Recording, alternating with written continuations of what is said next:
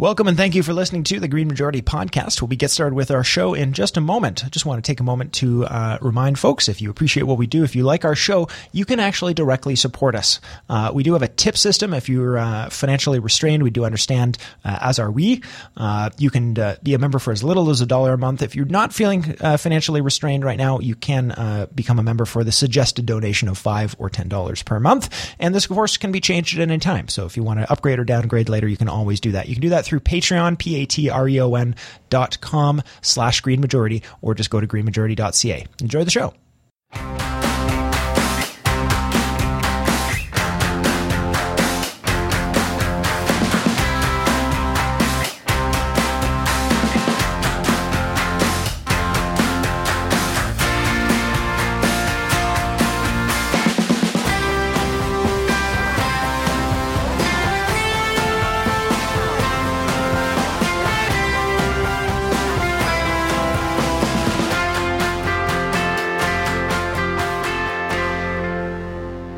You're listening to The Green Majority here on CIUT 89.5 FM.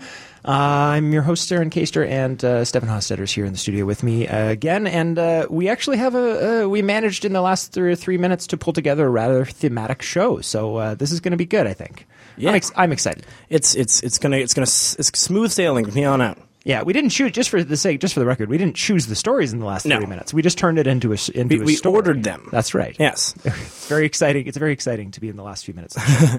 So, Stefan, you're going to lead us off here, but we're actually not doing our usual sort of you go first, I go second break here today. We're going to hop around. So I'm not going to preview all the stories too much, but I want to sort of just outline that we're looking at a lot of resource stuff today, not just pipelines, but a lot of pipelines, and resources and how that bridges to the Canadian politics. Now, you might say, I hear you saying already, Saren, is that not every show?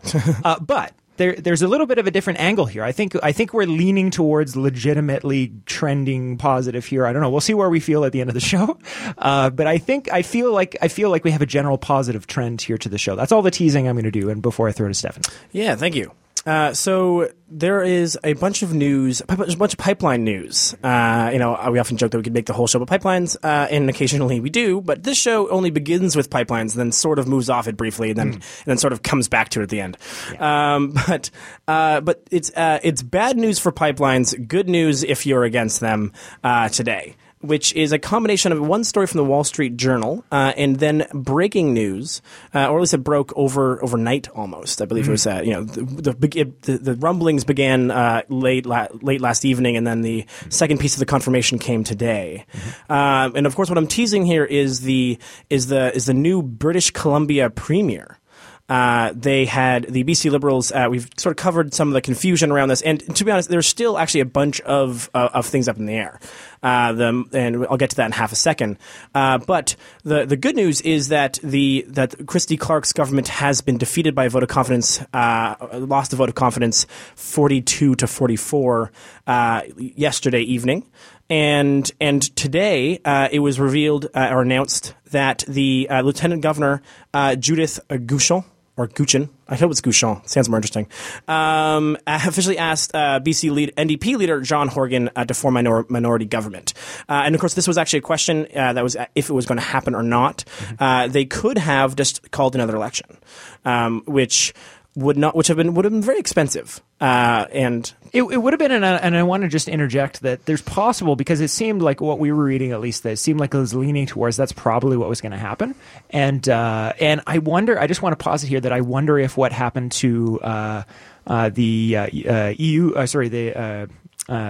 UK's Prime Minister, or I'm getting my terms mixed up. You know, the May, I think is Elizabeth the name? May, yeah. Not Elizabeth May, but sorry, May. The Yes. leader of the UK, recently did to try to shore up the support before doing all the Brexit stuff, and then just got annihilated. So it's perhaps that may have given Christy Clark pause, seeing as there's a similarly activated sort of resistance here in Canada as well. Well, but she didn't actually get to decide this. She actually wanted it, right? Christy Clark was pretty much pushing for the fact that there should be a new election, and then was rebuffed by the Lieutenant Governor. I think actually a closer example may be the time in which when Harper tried to prorogue Parliament as a way to avoid losing a vote of confidence to the coalition, and it was allowed to do that. And so it is nice to see that that perhaps we're moving a little bit in a better direction in which lieutenant governors.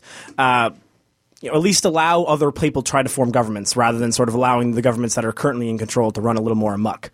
And so it's certainly not over. And so what happens now, just so everyone understands, that the BC NDP and the BC Greens will form a coalition. They will have 44 of the 44 seats to the 43 seats the BC Liberals will have. And one of the many things, or I think there's about 20-ish things that the NDP and the Greens agree upon, to the extent in which they're sort of using this as some sense their platform. They're what they each agree on. They had is the rejection, or at least the attempted rejection. Well, this will be interesting. It sort of becomes a battle of province versus federal to some extent now, of the Northern Gateway Pipeline. That was a combination of Kinder Morgan. There's so many pipelines. The Kinder Morgan pipeline, and the NDP and the Greens both came out against it.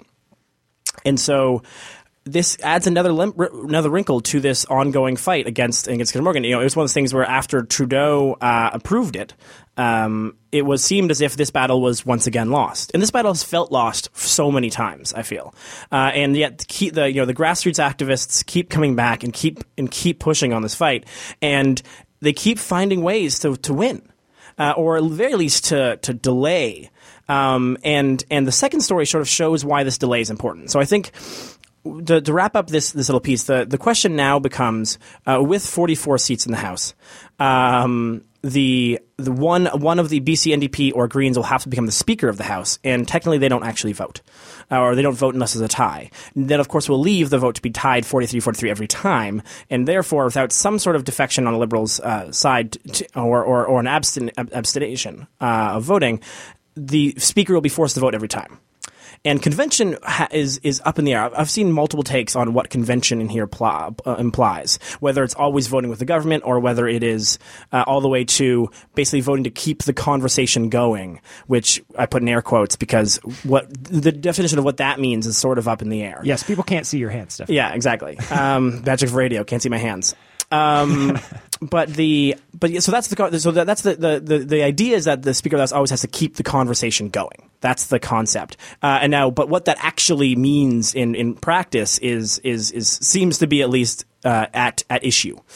And so that's the thing to look for out here, is that if what's most likely going to happen is that the Greens and NDP will decide that the Speaker of the House should just actually vote in a relatively partisan way, vote with the government or with the coalition to keep the House afloat, because it will keep if they keep going, nothing can get passed without that 44th vote, and so that's likely what's going to happen. But again, they could. If not, they're looking at it. Then you're actually looking at an election. If you don't do that, so we shall see. The next step is that's the next step is that there's going to be another vote, and we'll see where that one goes. But at least it puts Kinder Morgan back on notice, and it would make investors once again a little more concerned about this, and why that matters, and why any sort of delay matters. Comes from the Wall Street Journal and a new article titled "A New Problem for Keystone XL: Oil Companies Don't Want It." This is the Wall Street Journal, just letting us know that oil companies don't actually want Keystone XL. Yeah, so but also from that particular publication, the phrasing there is not like sort of with a wink and a nod. They're actually they're on it. They're generally speaking on the industry side in here. So that's more like the title. The title should be read with an understanding of lamenting this fact, not supporting it. Yeah, or just at least reporting just exactly that this is what the problems they're having, right? It's not one. It is not, at least should not be taken as a hopeful, I guess, point. Whether or not it is sad or just informing you of important information, you can leave up to. You can ask Christopher M. Matthews and Bradley Olson, who wrote this article. But what's interesting here, so what this really highlights is that despite the fact that it was got the green light from President Trump, the pipeline's operator, TransCanada, is currently struggling actually to line up customers to ship crude, because the way this works is that to build these pipelines, they have to try to get longer term commitments for oil. You need to basically sign up to want X amount shipped for a certain amount of time, and they're having some trouble finding some people, in part because when they applied for this, it was 10 years ago, and the world was quite different 10 years ago. Back then the price of oil was $130 a barrel. And so all oil was productive, and was at least profitable.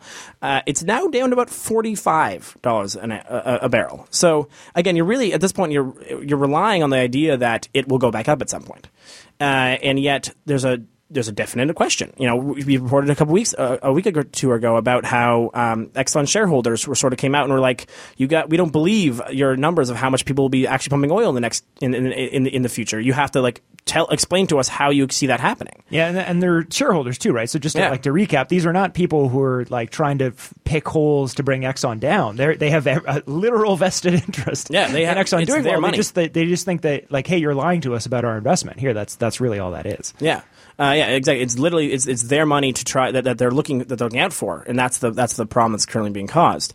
And so what's interesting here is that there's a quote from one of the people who works actually for TransCanada, explaining that sort of a lot of the water has gone under the bridge over the last 7 or 8 years since we proposed the project with respect to where energy prices are today. He's talking to investors in May, and it sort of complicates the negotiation. To which is a very funny way of saying, when it was way more profitable, this was way easier, and now people don't actually want this pipeline. And again, this is the delaying fact of this being pushed back is causing this issue around, how much more oil will we need? That's the question that really keeps coming back to this is this question of, will we actually need these pipelines? And the fight that keeps being heard from this show or in activists all across the world is that we cannot afford to use these pipelines. And now it sounds like they can't afford to build these pipelines. And this is why delaying matters, because we're getting closer and closer to this point in which these oil companies are going to have to admit that they can't actually build these things. And so when you look at this, you look at production that's being growing other places, it's still difficult. And as we'll cover at the end of the show, the oil sands themselves specifically are now being seen as another potential regulatory threat from the Trudeau government. Everyone's Harper was sort of build, and Trudeau at least is making some conversation. And it also, as it's not late, he's whispering. Build. Yeah, exactly. Yeah, but at least it's causing businesses some pause. And so what they're doing, which is, as a quick aside before I pass over to you for our third story on this topic, is that this is interesting that some shippers are actually choosing to use rail rather than these pipelines because of the fact that they don't have to buy into as long a period of time. So they don't have to build the rail in some cases. Right? No, for sure, yeah, but it's still way more expensive. It's literally it's $8.50 a barrel apparently to move oil from Alberta to Texas by rail, and they decide as $2 to $8 a barrel or more than pipeline tolls. That means you're basically paying almost if it's $8, you're paying $8.50 instead of 50 cents per barrel. Well, and it's just to avoid this potential of having to lock yourself in. Well, and here's how the math on that works. Here's a really simple way to think about it. It's technically on a per diem basis. Buying a car for $50,000 over the lifespan of that car is cheaper per day than renting that same exact car for 3 days. But if you're pretty sure that maybe you might need it for a week, you might need it for a year, but your certainty of needing it for the full lifespan means that calculation of what it's worth per day to buy the car now becomes irrelevant. And if you're not sure that you might not even need it for a few weeks, much less 10 years, then the astronomically higher cost of renting that vehicle now becomes your only option, really, to be responsible. So that's sort of where that's why they're suddenly willing to pay much higher prices, is because on the long term, if you're really unsure, it's the better way to go. And I think, and that's another indication to take from that as well, is that they really are starting to get nervous. Well, and you're seeing this sort of pushback and this concern or this difficulty for pipelines all over the place. Even we reported a while ago about how one of the reasons why the Dakota's Access pipeline delay was so important was that they would have to then renegotiate some new contracts to get oil out of that. And so so all of these things are just looking like worse and worse investments, and that's sort of what we're seeing here. And it's to the point in which there's a great here. I'll end on this one quote from Rob Thummel. Who's a portfolio manager for Tortoise Capital Advisors, which manages about $16 billion and is a major investor in the TransCanada. And their quote is talking about how it's clear what the actual investing market is looking at, and they don't seem to care. They don't actually, as you hear in the quote. The TransCanada pipeline is not what they're interested in. The quote specifically is, "We don't own TransCanada because of Keystone. We own it because of the potential for expansion of natural gas infrastructure in the Northeast."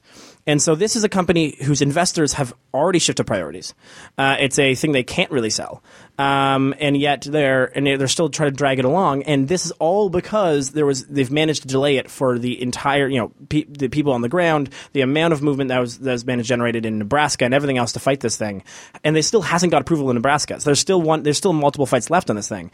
And so this delay matters. In part because investors are these kind of investors, and also the investors like ING, which I'm going to throw to you in half a second, are taking notice. Yeah. So ING Group is a Dutch lender, said that they will not finance any of Canada's major pipeline projects, including TransCanada Keystone XL, as well as Energy East, Enbridge's Energy East pipeline, Line 3, as well, specifically citing pressure from activists.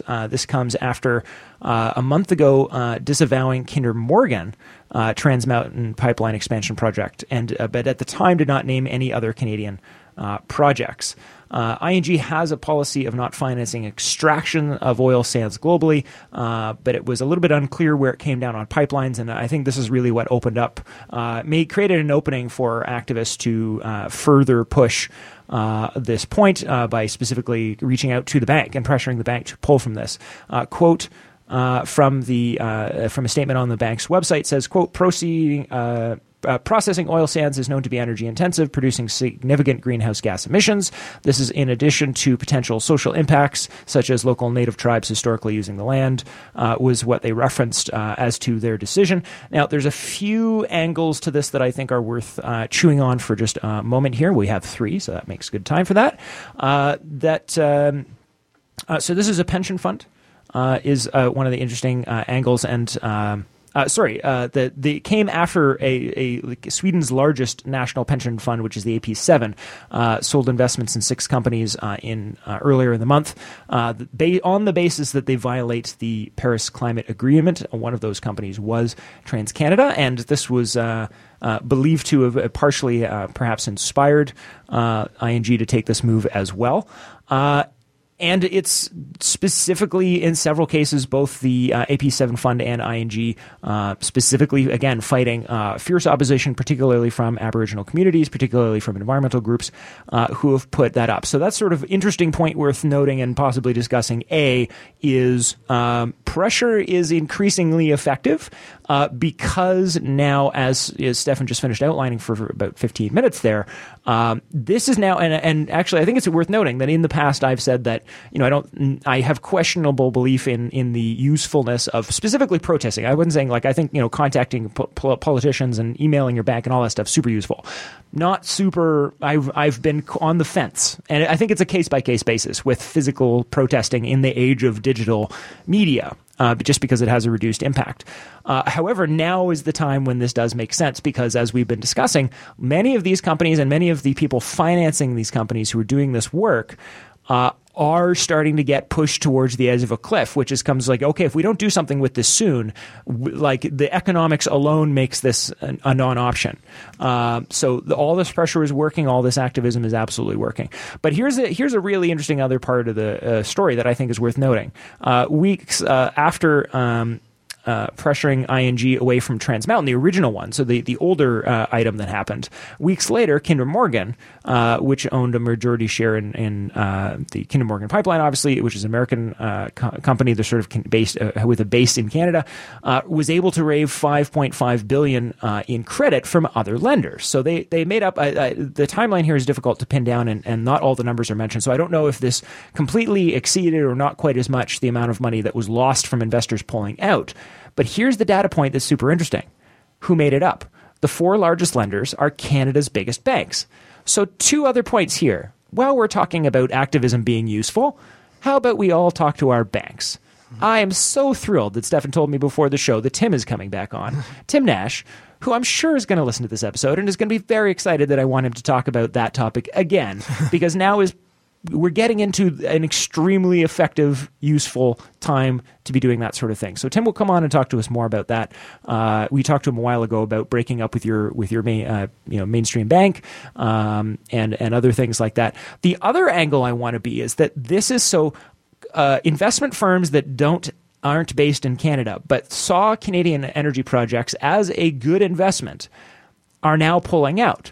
Canadian businesses, and in this case, Canadian banks, or Canadian people with money, but Canadian investors, I should have said, particularly banks, are now replacing some of that capital. So what does that do? That increasingly concentrates the risk in Canada.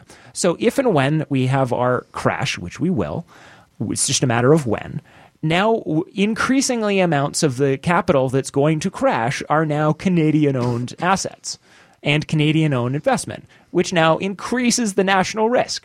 So it is now becoming even more perilous. So as we celebrate the fall of some of these pipeline companies, and I should add that it's not simply a matter of those companies are evil, but a matter of the fact that we can't have those projects, and that hopefully this money will then be put into maybe even buy this Kinder Morgan solar farms or whatever.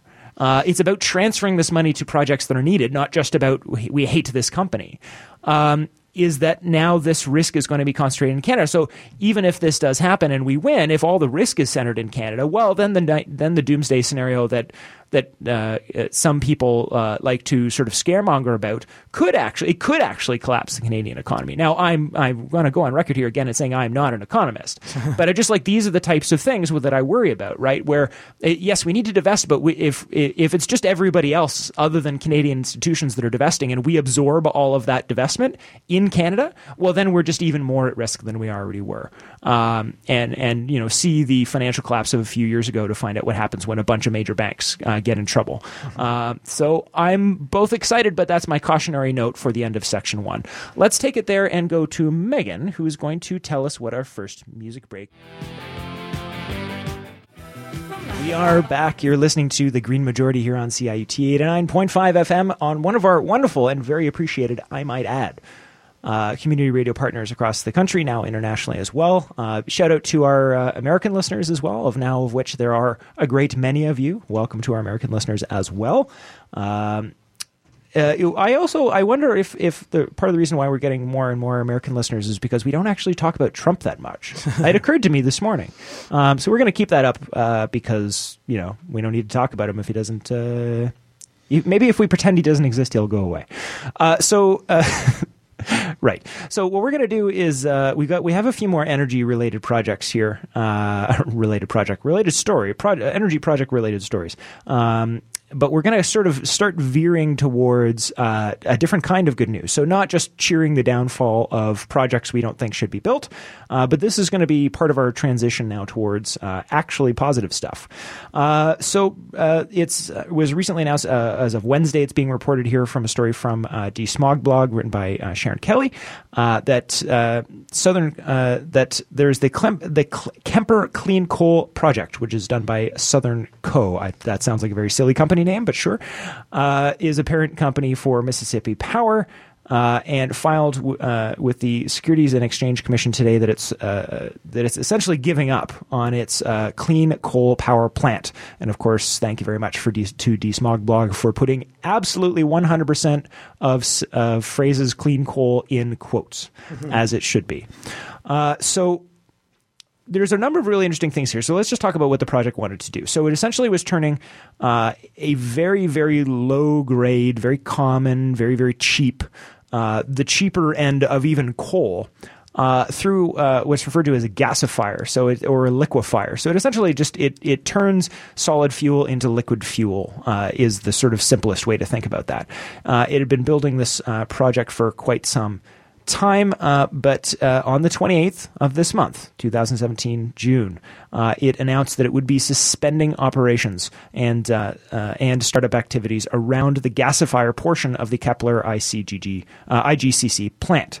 It also further warned, and part of the reason why it had to file a Securities and Exchange Commission report specifically, was that it's going to record, or it may record, it says, up to a $3.4 billion loss for the project in the second quarter of 2017. The reason it's a maybe is really, really infuriating, and all power and support to the folks in Mississippi. Because what they're going to be doing now is essentially going to court, or rather, they've basically said that they're going to push this $3.4 billion loss onto consumers. So the project itself took about $7.5 billion in construction and engineering expenses relative to a comparable natural gas plant, which essentially is what the clean, quote unquote, clean coal is trying to emulate. Is the coal isn't clean in the best case scenario, in the optimal case scenario. If you take the best claims of the people claiming this technology can be done, which should be taken with a grain of salt already, all it's doing is taking it from as dirty as the coal that it is to as dirty as natural gas. So that's an improvement. They can't do that.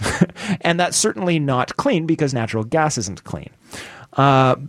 But it would have been better than burning the coal in another way. So there were some people thinking that pursuing this because it sounded like it could be not as bad. Maybe you could sneak it past some people that are concerned about climate change but not super informed. But now we don't have to worry about it. Oh, sorry. So the comparable plant would only cost $700 million. So compared to $7.5 billion, much, much more expensive. They're now throwing in the towel. So what they're trying to do is recover the cost from power customers. So they're essentially going to throw this onto the local populace's bills. The state regulators have said absolutely not. They've upped their annual legal budget from $200,000 to $2.5 million, and just hired two law firms with specific experience in utilities law. So they are absolutely not playing around. They are not having any of this that the power companies experiment. It will not be paid for by the local populace. But so there are a few takeaway here. There's a few more details I might sprinkle in here, but I think this is where we can start discussing, Stefan, because there's sort of two big takeaways here, aside from the fact that people saying they're investing money in projects doesn't mean that they're going to be able to do it. You would think, no, well, if they're investing billions of dollars, they're going to be pretty sure. Well, maybe not. Read this. Things change. People also, because they really, really wanted it to work, they invest in something, which is something that, that we have to be concerned about on the sort of clean side too. We shouldn't be dumping billions of dollars into super experimental projects that we aren't sure of just because we want them to work. I think that just generally applies to technology. But that's one of the takeaways here, is it didn't work. The other takeaway is that this is also part of our ongoing story about how large corporations do things that are for their advantage, not anybody else's. And then if it doesn't work out, maybe it's this, maybe it's a project that doesn't work out. Maybe it's, taking a bunch of gambles with their business model and then asking for a bailout from the government. Maybe it's, not maintaining their pipeline equipment or not building proper safety things and dumping that cost of cleanup or repair onto the population. This is just standard operating procedure for large corporations, and informs my resentment towards many of them. So there's sort of a win here. There's a cautionary tale, and I think there's sort of a win here just because this will also, beyond the fact that Mississippi now doesn't have this would have been America's first, and was quite a bit being talked up as something, hey, look what we're doing. So this is going down not just as a failure, but it's going down as a very, very visible and I think impactful failure. With all the other news, I think anyone else that was thinking about doing these sorts of projects that hasn't already sort of gone too far to quit is going to be thinking very, very hard about how much money they're willing to lose if it goes wrong. And of course, the other angle being that, hooray, clean coal doesn't work, even if you pump $750 million into it. Well, it's one of those things in which it feels to me, it's always sort of felt to me, I understand the concept of trying, of wanting to save a failing technology. I feel like you see that everywhere. And I understand that in such or industry that used to be so rich, you could find ways to try to make this make sense, especially given the amount of ability to attach so much sentimentality to the sort of coal mining position, given the fact, even though it's, an awful, please, let's give these people some better jobs. But it's also this piece in which it's sort of like adding it's like, to me, clean coal has always felt like adding a gas powered motor to the back of a horse. Just because you're just really concerned about the people who make the horses on shoes, and so you're like, well, I know that there's this car thing you're talking, this automobile you're referring to, but could we take the combustion engine part, so the speed, which is what you really, really want, and just attach it to the horse, right, and then have that work. Bionic horse legs. Yeah, and it's just like it's very, it's like, well, while technology can be iterative, there's also a percentage of this in which we make leaps, and this one seems like a leap we need to make, specifically in part due to the fact that that clean coal is still even at its cleanest is still not CO2 neutral. It's not carbon neutral. It's not a renewable resource. It's still all the other things about it are still problems. It's just slightly cleaner. Yeah, I think, here's something to think about, because, yes, as I said, the natural gas is significantly cleaner than the other way to have burned this coal, say this technology had worked. So if natural gas on average was the worst CO2 emissions, that if all power essentially generation in North America moved up, because much of it is below that line, to where natural gas is, would that be an improvement? So say this technology flourished and it became ubiquitous. Would that be an improvement? Well, actually, it probably would. But would it solve the problem? No. And would it cost a lot of money? Yes, it would. So if you're not solving the problem, that's the thing. That's where investors need to be here from a financial point of view is how big an opportunity is this, even if this technology works? And the reality is that the only way that anyone would have invested in this project is that if they didn't think that there would ever be climate regulation. They're building this because they're bowing to public pressure, not because it's a solution to climate change, right? It's an optics win. And so really the only people that were investing in this were people that were thinking that, never mind their opinion on climate change. These were people that were thinking that this would help prevent, or would at least never have to come across, any serious climate legislation, because you could have preempted climate legislation by saying, hey, all our power is clean coal, right? So I just think, for anyone there thinking about investing in things who's maybe on the fence about that sort of thing, well, maybe if this technology takes off, no, it won't, because eventually there's going to be, either there isn't climate regulation and we're all in a lot of trouble and your investment account isn't really going to matter much, or there is going to be climate regulation anyway and this stuff is all going to be a giant waste of money. Well, or forget even the idea of necessarily, we can get, while it's certain that you'll end up with some climate regulation, or Armageddon. The other option is still that the movement now is that the climate regulation is feeling like it's going to end up actually following investors rather than investors following climate regulation.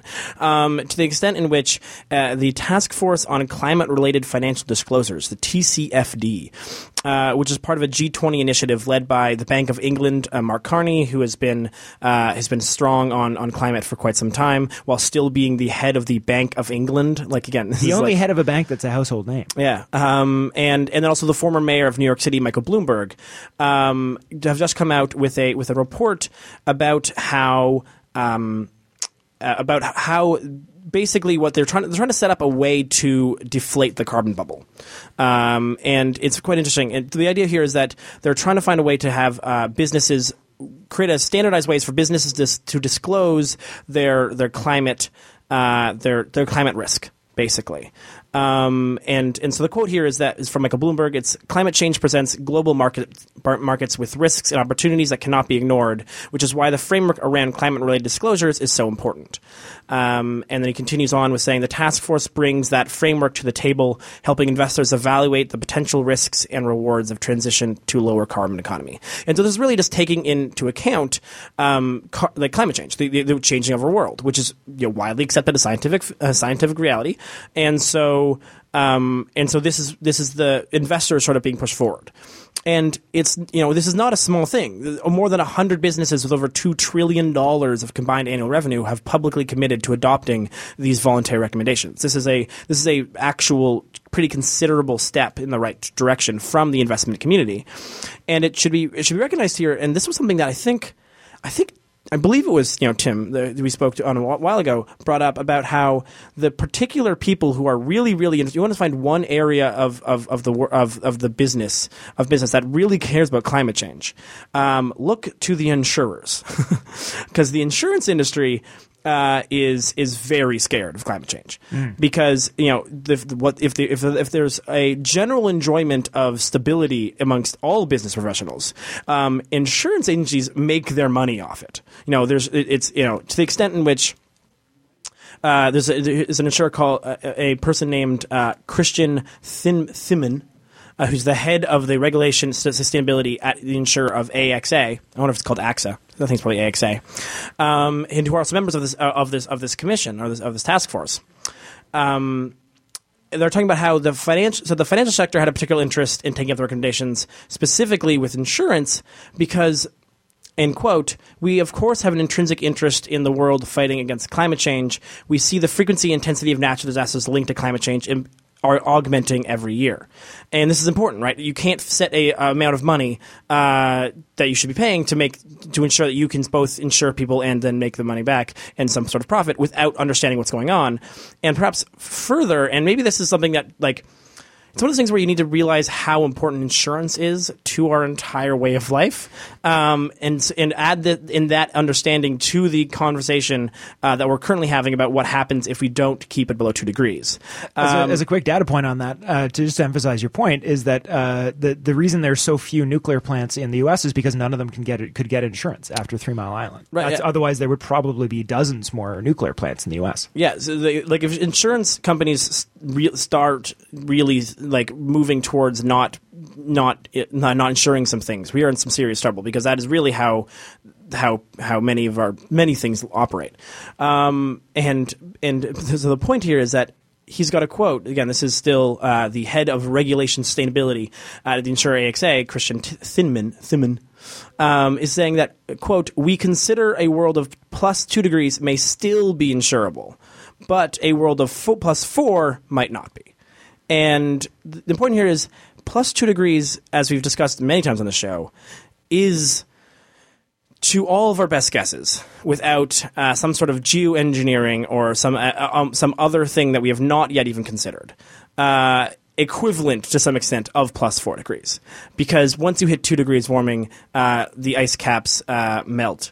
And you get, or no, not the ice cap, sorry, the permafrost in the north melts and releases enough methane to get us to 4 degrees. And so when you say the world of plus 2 may still be, but the world of 4 may not be, that's more of a time frame than it takes a while to heat up that much up. It's not like it's not going to happen at that point, right. Which underscores the importance of, if you like insurance, which very few, it's not the sexiest of things, I will admit, but plays such an important role.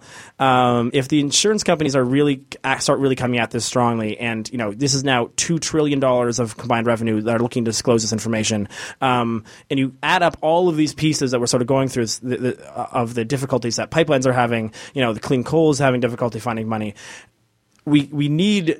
Someone needs to understand and accept, and we're slowly seeing the world understand and accept that this is not going to be the future we live in now, or the world we live in now is not going to be the future that we live in, and that fossil fuels are a old technology that we will find ourselves past. Yeah, and so we're at the end of the second section here. We'll start with the Saskatchewan story that I'm just teasing now at the beginning of the next section. But just to wrap that comment up, a lot of people think, and it is to a degree true, that banks hold a lion's share of the power when it comes to a lot of these large-scale projects, because they're where a lot of the financing comes from. In many cases, even if the companies involved are very, very rich, a lot of their capital is tied up in their existing projects. So just because Exxon is valued at whatever $1 trillion doesn't mean they have $1 trillion in liquid capital, right? So they still often, a lot of the stuff involves financing or loans of whatever degree, and will go through banks. So a lot of where this power transfers over to insurers in a world with a lot of risk in it is that banks will, in many cases, not give you a loan on the basis as to, like, one of the requirements for the loan is that they can get their project insured. Right. And so at that point, then if they can't get insurance, well, then it doesn't matter what the bank might think it's a great project, but the insurance company doesn't, and they won't insure it. And we're not going to fund a project that's not insured.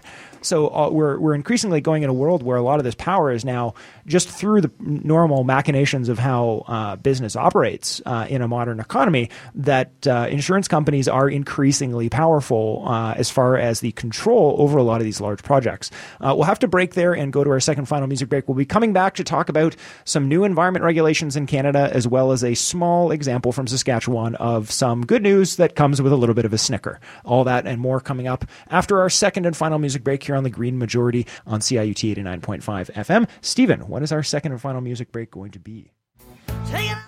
And we are back. You're listening to the Green Majority here on CIUT 89.5 FM. We're on the home stretch, Stefan. Almost there. All right. There's so many things to talk about. So many things. We could do a 2-hour show, I promise. But I'd get tired, I think, eventually. So Saskatchewan has developed a negative reputation. You might have noticed we were taking some. I think it was constructive criticism of Brad Wall over the last few. I'm gonna say it's just criticism. I'm not gonna give us the constructive. Several qualifier. times I phrased my comments as advice.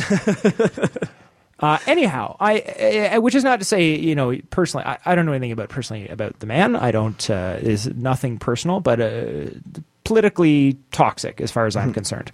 So it was very much to many people's surprise, especially after Brad Wall was threatened to sue the premier, the premier of Saskatchewan, Brad Wall, threatened to sue the federal government over mandating climate pricing, that all of a sudden we have the first geothermal essentially utility. So it's not the first geothermal installation in Canada. Of course, there are residential small units elsewhere, but it's the first utility scale. It's still very, very, very small.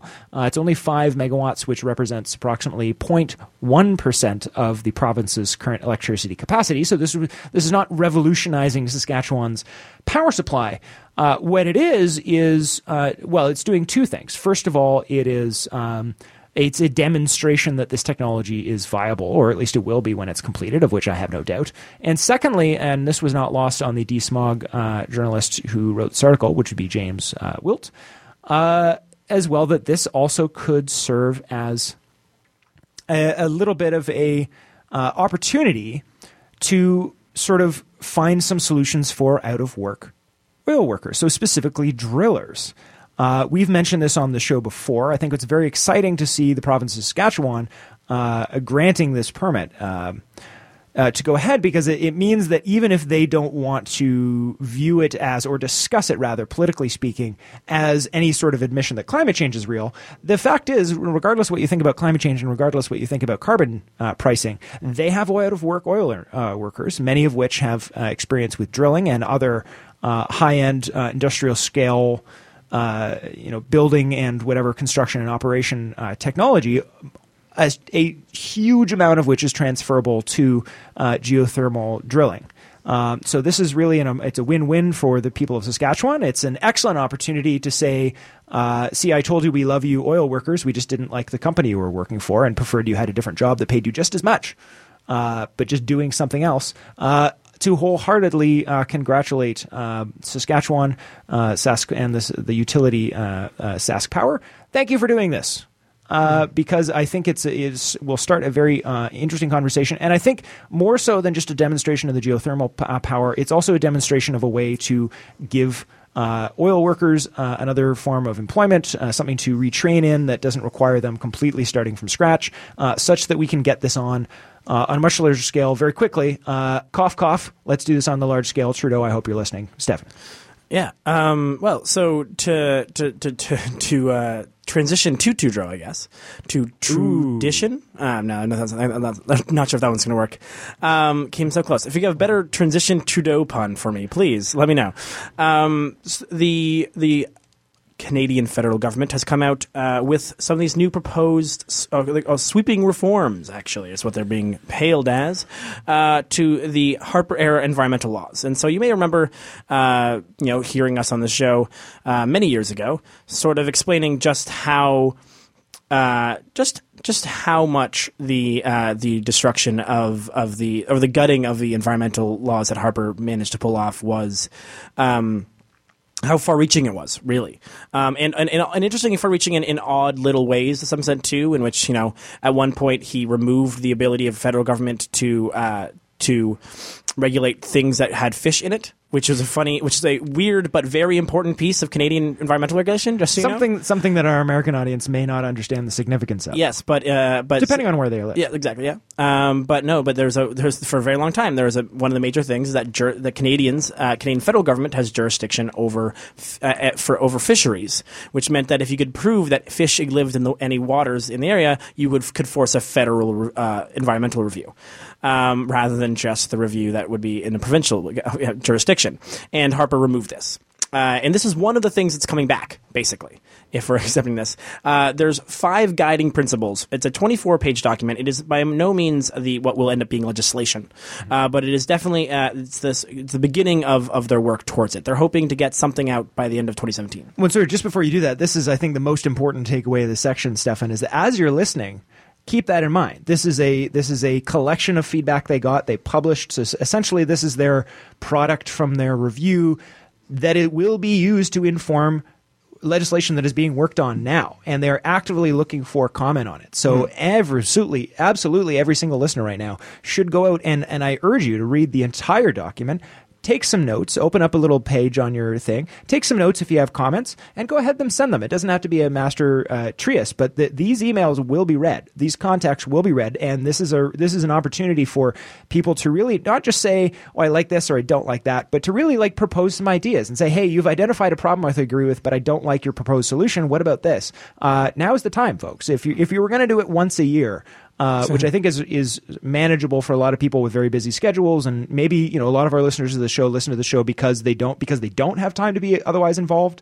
In many cases, this is your opportunity. I think this is a valuable use of your time. So sorry, carry on. Yeah. So there's 5 guiding principles they're trying to work on. The first is fair, predictable, and transparent environmental assessment and regulatory processes that build on what works. The second is participation of Indigenous peoples in all phases that advances the government's commitment to the United Nations Declaration on the Rights of Indigenous Peoples and Reconciliation. Part 3 is inclusive and meaningful public engagement, which sort of you referenced right there.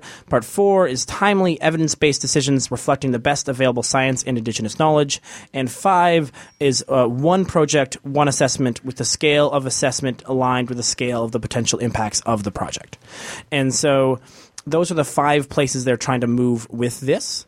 And what's interesting is that right now, the other thing coming out of this is that they likely will be keeping the NEB based out of Calgary. There was a consideration in which they wouldn't do that. They're keeping it in Calgary, and also that it's far from over. There's a bunch of different pieces here. And one interesting note, though, is that the oil and gas industry seems to kind of like this. Actually, they say a lot of alignment between that's a quote between the Liberal government's decision paper and industry concerns.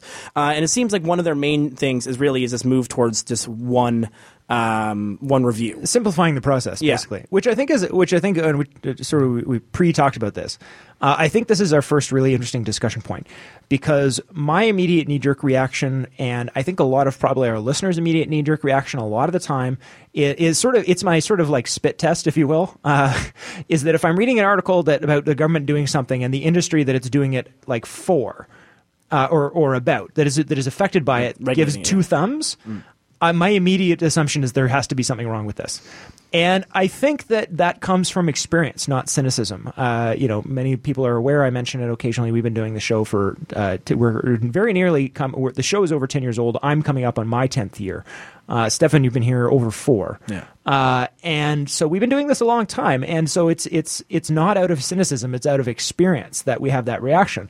That being said, we also discussed before the show, just sort of chatting around about what we were going to talk about, that I was saying that on the other hand, when we're looking at all these stories about the ING Bank and other investments pulling out and projects collapsing, it reminded me a little bit of the issue with coal that you mentioned quite often here in Ontario, rather specifically, which was that before coal was phased out, the coal industry was begging to be regulated so that they could have a path line to stay alive, right? It's like, give us something to do so that we can stay alive, because we know that the alternative is disappearing. And so I don't think I had that reaction, but I think I also have to check that reaction. We need to more needs to be known as to why they're happy. This could simply be them accepting reality and begging to be regulated so that they have a path forward, or it could mean that there's some details here we haven't quite realized are insidious. The jury's out. I feel like I want to give them the benefit of the doubt on this one, but TBD. Yeah, well, I think the other piece here is to remember that, and to some extent, they still just want consistency, right? And so a consistent single, a way to have understand how you regulate consistently. That's the one thing that's weird about often conservative governments, is that they'll end up slashing and burning weird parts of what they can get their hands on, or weird parts of or when you put the head of a regulating agency as someone as your oil buddy, rather than someone who actually knows how to do this correctly, or the head of the EPA, Scott Pruitt in the States, you aren't getting someone who knows how to make these regulatory processes easy, even for the people who are being regulated. And so you end up with these processes that are not necessarily even enjoyed by the companies they're doing it. Sure, they end up creating a bunch of loopholes that they can sort of work around. But if you're a company that's trying to just play within the rules, you just want rules to make sense. That's what you really want. And that's not what this is. That's what this is. Looks like it's at least moving towards. Yeah, and I think another really good example of that same sort of hesitation, just to give another one here, is also the simplified review process.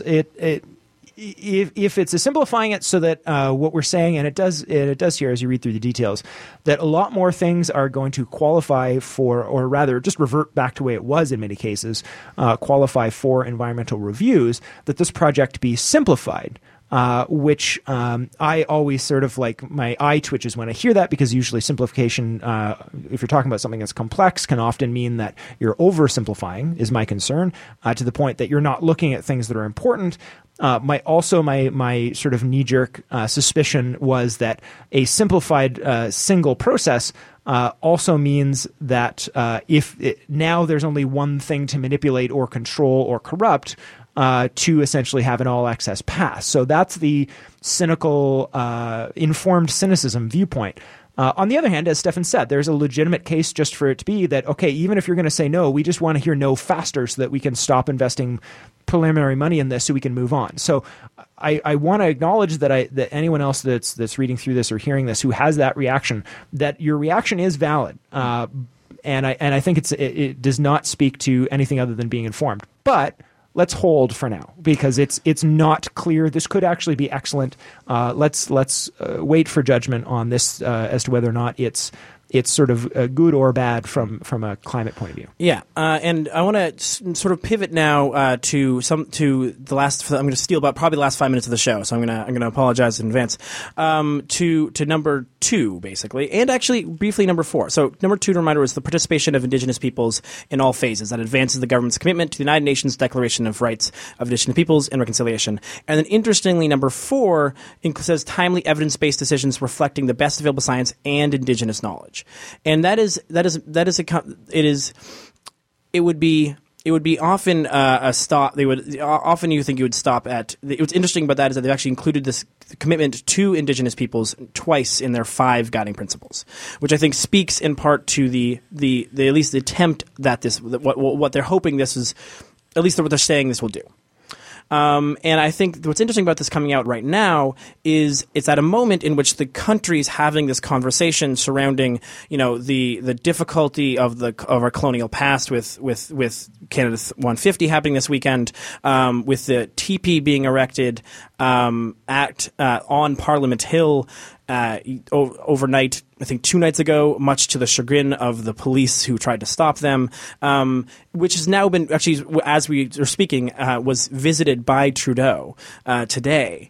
And so you're seeing this, it's this conversation of which we have to understand, and I was hoping actually to play on this show a clip or two clips actually from a CPAC interview, which we'll link to on our website. Unfortunately, CPAC CPAC apparently has copyright laws, which I was not aware of when I went out and was looking at these things. But it's a incredibly powerful 55 minutes if you have the whole time. But it's also just if you want to understand where a lot of Indigenous people still feel are coming from. At least watch the first, the first 35 or before really reporters start asking questions. Actually, and you get a sense of the level of which this is a conversation that has to be had, and a conversation in which the Trudeau government can say these things in their policy papers and can say these things outside of it, but until it is felt by the people who are living it, there's much more work to be done. Which is incredibly important. And I think I'm going to end this with a quote, and the quote is from a young man who is speaking. His name is Brandon Ngazik, and he speaks around 30 minutes into this clip. And he was one of the people who tried to wreck this teepee 2 days ago on unceded territory, and was stopped by the RCMP.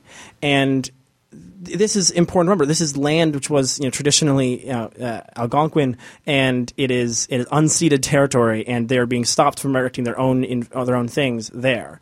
And the quote is pretty simple. It's we talk about truth and reconciliation, and no one wants to hear the truth. If we can't get past the truth, we will never get to reconciliation. And that's from the fact that these are the reactions of silence he was getting from the RCMP as he was trying to explain and ask them why they were rejecting this placement, which now at least remains up and in an ongoing protest of more information again on the website. Mm-hmm. So that is basically it for the show. We have a bonus show coming up if you're listening on the podcast. On the podcast today, it'll be posted on Monday. But it is coming, more exciting content as well. And we have some more interesting interviews coming up over the next few weeks. I won't tease them until they're solidified, but we do have some guests coming back shortly as well, just to mix up the voices on the show. And of course, as Stefan said, he's going to be away for a couple of weeks here, so I'll be in studio with a couple of special guests soon. But that is all we have for this week. Thank you for listening to The Green Majority here on CIUT 89.5 FM. Have a good week.